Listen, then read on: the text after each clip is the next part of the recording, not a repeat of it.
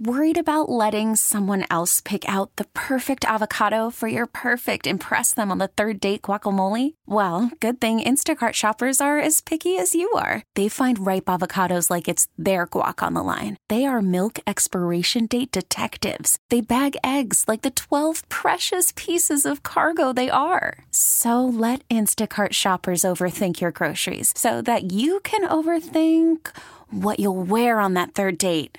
Download the Instacart app to get free delivery on your first 3 orders while supplies last. Minimum $10 per order. Additional terms apply.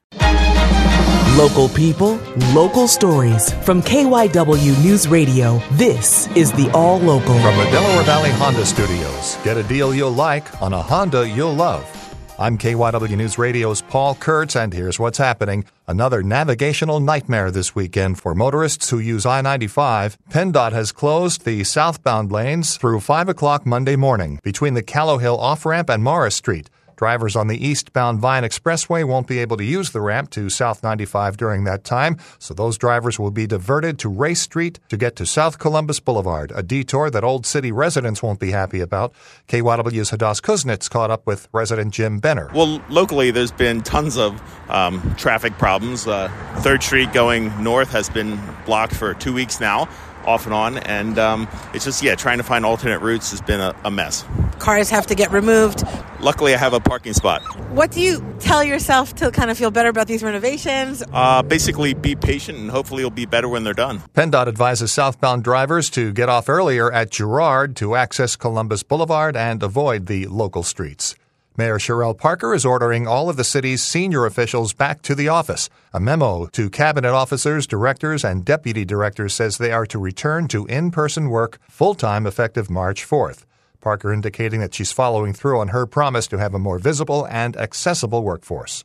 Homeowners are busy this weekend as they look for inspiration at the Philly Home and Garden Show. KYW's Connor Barkon has more from Oaks. You don't know what you want until you see it. Nearly 300 vendors at the Greater Philadelphia Expo Center are showcasing everything from saunas and hot tubs to solar-powered roof shingles and even a pickleball court you can install in your backyard. Doug Walsh with Superior Play Systems. Yeah, you can do lights, you can do containment netting, hockey goals, you can do just about anything you want to do for sports. We can get on this thing. PA native Steve Ford is co-host of the HGTV show Restored by the Fords. I'm looking for things that I need and want, and things that just kind of inspire me. People here are checking out basement arcades, home renovation ideas, and even buying local spotted lanternfly honey. Joe Locasella had home improvement in mind when he came here, but seemed intrigued by a grandfather clock vendor. Outside landscaping, some other things that catch your eye. We need a clock repaired, so we'll probably stop here and ask about getting a clock repaired. The Philly Home and Garden Show runs through Sunday evening. In Oaks, Connor Barkon, KYW News Radio 103.9 FM.